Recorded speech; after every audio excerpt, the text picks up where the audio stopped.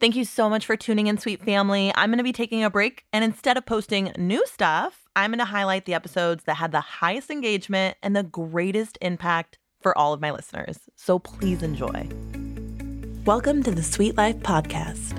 Are you ready to start living your life with more passion, purpose, and pleasure? And stay tuned to learn more from your behavioralist expert, dating coach, and relationship guru, Sweet Deans. Hey, sweet family. I'm so excited to announce that my podcast is in partnership with Let's Get Checked. They provide professional health testing that you can do from the comfort of your own home. I ordered a full STD panel and female hormone test, and I received my test in a super discreet package the very next day. I submitted all my samples and sent them back in a prepaid envelope, and I got text updates as it was being processed, and I received my results in 3 days. And if you do come back positive for something or outside the normal range, they provide a free consultation call, and they can even prescribe antibiotics over the phone. It's just incredible to be able to take your health into your own hands from the comfort of your home. If you would like to receive 20% off your kit, just use my discount code. Go to trylgc.com/sweetlife and get tested today. That's trylgc.com/sweetlife. My sweet family. So when talking to my favorite baristas today about what their biggest dating hurdles are, I was met with a lot of interesting topics. The one central theme that both of them were circling around was fear of judgment. And it seems as though this topic is actually often incorporated into many of my coaching calls and daily interactions with my friends. I think that today it would be beneficial to explore how we judge others and ourselves, as well as the way that we experience people judging us.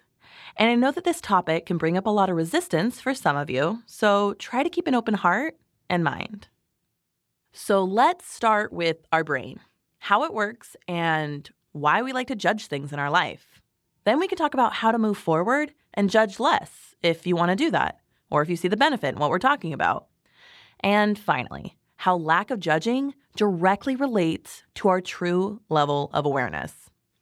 So our brains will use judgment as a shortcut so that it doesn't have to decide each time it's presented with options whether or not to choose one over the other. And for those of you that have not listened to episode 109 and gotten a chance to meet our little label maker, Margaret, in our brain, please go back and listen to it before this one, because I think the two actually go hand in hand really beautifully. So the label maker in our brain likes to directly place labels on everything around us, as well as our thoughts. We judge everything. And if you're saying to yourself right now, I don't do this, that's what I'm talking about. That little voice in your head that's narrating and labeling your life. We are constantly making rulings in our own mind of what we deem acceptable or good or right. We are constantly surveying and evaluating the world around us. And it's so interesting for me to see how strong some people's label makers are. Sometimes people have such strong label makers in their brain that they present their judgments as concrete facts. And they have mountains of evidence to support these statements. And I can't tell you the amount of digging we have to do to unearth these locked-in judgments. To give you an example, I have a client who told me that no one wants to date them because they are obviously not attractive enough. It's a judgment that they've made about themselves, and they have an insane amount of quote-unquote evidence to support this fact that they are stating. And when I question this, they have thought of every way to back up their truth.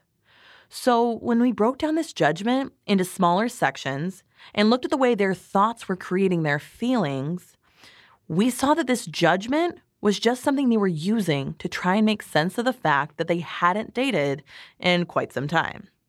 So when we talked about what they would like to feel about themselves, even if they didn't believe it was true yet, they replied that they would like to feel that they were attractive and that people did want to date them.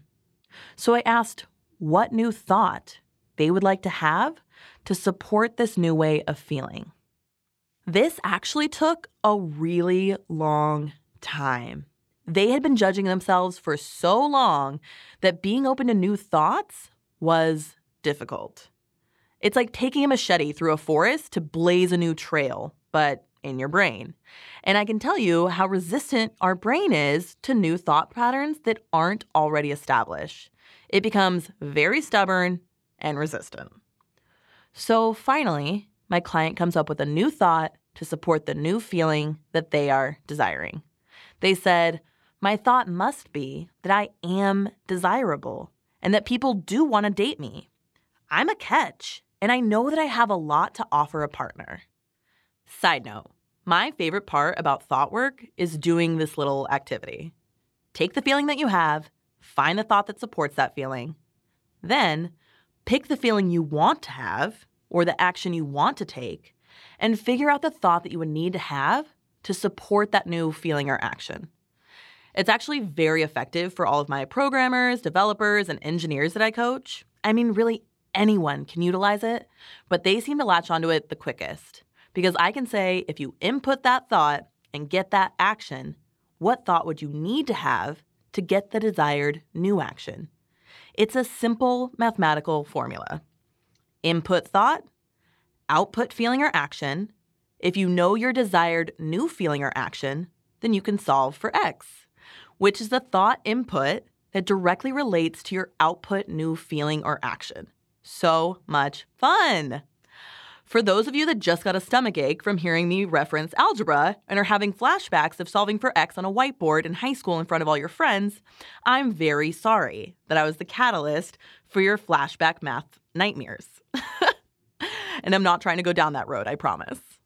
As an example, I'm simply stating that if your feeling was that you were nervous to start your own business because you think you're a failure and you wanted to change that, you could start with how you wanted to feel, which would be excited to start your business. Then the thought you would need to have is that you're going to be successful and that your business is going to be amazing. So you can see with that new thought and feeling, you would achieve greater success in beginning your business because you've shifted from an old thought and feeling into one that accelerates growth and moves the action forward. So, back to my client and their amazing revelation. So with this new thought, they were able to get a little more curious about the judgments that they had and also the stories that they had written in their brains to explain the judgments that they had. It's a lot of layering that goes on inside you. And in order to begin peeling away the layers of shame, judgment, and thoughts that we have compiled as negative evidence against ourselves, the first step is curiosity. So begin to get curious about your thoughts, about your preferences, opinions, and judgments, and get especially curious about the things that you've labeled as facts. Anytime you give yourself space to re-examine your life and not shut things out immediately, you open up the window for more growth and learning. I mean, just think about how much we like to decide if things are good or bad, if people are good or bad, if thoughts are good or bad, and we're shutting ourselves off from learning. This is how people become prejudiced or sexist or racist. They make statements in their mind that predetermine that an entire group is bad or less than others, and it blocks them from learning and discovering new ways of thinking. It's so limiting. Judging is the opposite of growth. It actually seems to build up walls around us that limit our way of thinking. And the more we engage in judgment, the less room we have to be open to new things. Remember that our brain loves these shortcuts, and the less analyzing it has to do, the easier it is for our brains to move on to judging the next thing. Like, cold weather bad, coffee good. And now that we have these judgments preset in our brains, we can just kind of be on autopilot, walking through the world with our preset preferences and programming, just spewing out the same thought patterns over and over again. Cold weather bad, coffee good. Cold weather bad, coffee good. Over and over. This is kind of a trap. Because the second we think we know something, we have already shut ourselves off from the possibility to learn more. I always relate this back to science because that was my major. But can you imagine just stopping after the first model of the atom?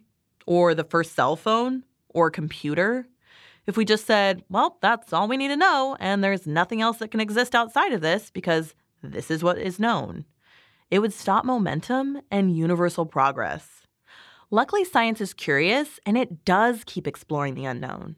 If we can continue to search for better ways to use our iPhones, we can definitely examine our own thoughts and continue to push ourselves forward into deeper levels of awareness and greater expansion. Which, if you're listening to this podcast, then that's probably your goal, because that's what we do in the Sweet family. We stay curious and keep learning and growing, and sharing our failures and successes and encouraging each other's growth. Okay, moving on.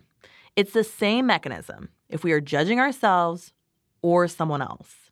It's making up a definitive statement in our brain that blocks us from exploring something deeper. We call it an opinion or a preference or a judgment, but the underlying characteristics are all the same. It's a way of walling in your thoughts and stopping yourself from learning or expanding your consciousness. And this can be tricky, right? Because that means we're constantly checking in with ourselves, thinking about our thoughts, and deciding on purpose which ones we want to keep.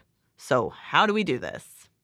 I know that for a lot of my clients, they keep a judgment journal to keep track of all the times they start to notice judgment cross their path. And if you are a journaling person, by all means, try it out. But I always tell them to have some softness for their own thoughts. Because if you are shaming or judging yourself for the judgment thoughts you are having, then it's actually impossible to change the original thought.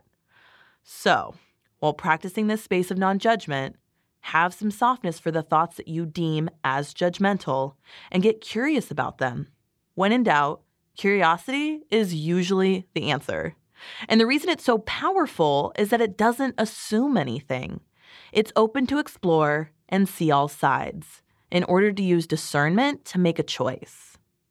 The last point that I want to discuss is what to do when someone else is judging us. And I saved this one for last because the answer is so short. So you already know what I'm going to say, but the other person's thoughts create their feelings about you, and it actually doesn't define you in any way. This is the same teaching I do for getting rejected. It doesn't actually matter what the other person thinks about you, because those are their thoughts. You get to choose what you want to feel through your thoughts. And the more you embrace your own thoughts and the less energy you give to other people's opinions of you, the more powerful you will become. I promise. The Sweet Life podcast is in partnership with Let's Get Checked, providing you with discreet, at-home testing for hormones and STDs, and so much more. If you want to get 20% off today, go to trylgc.com/sweetlife. All my love to all of you.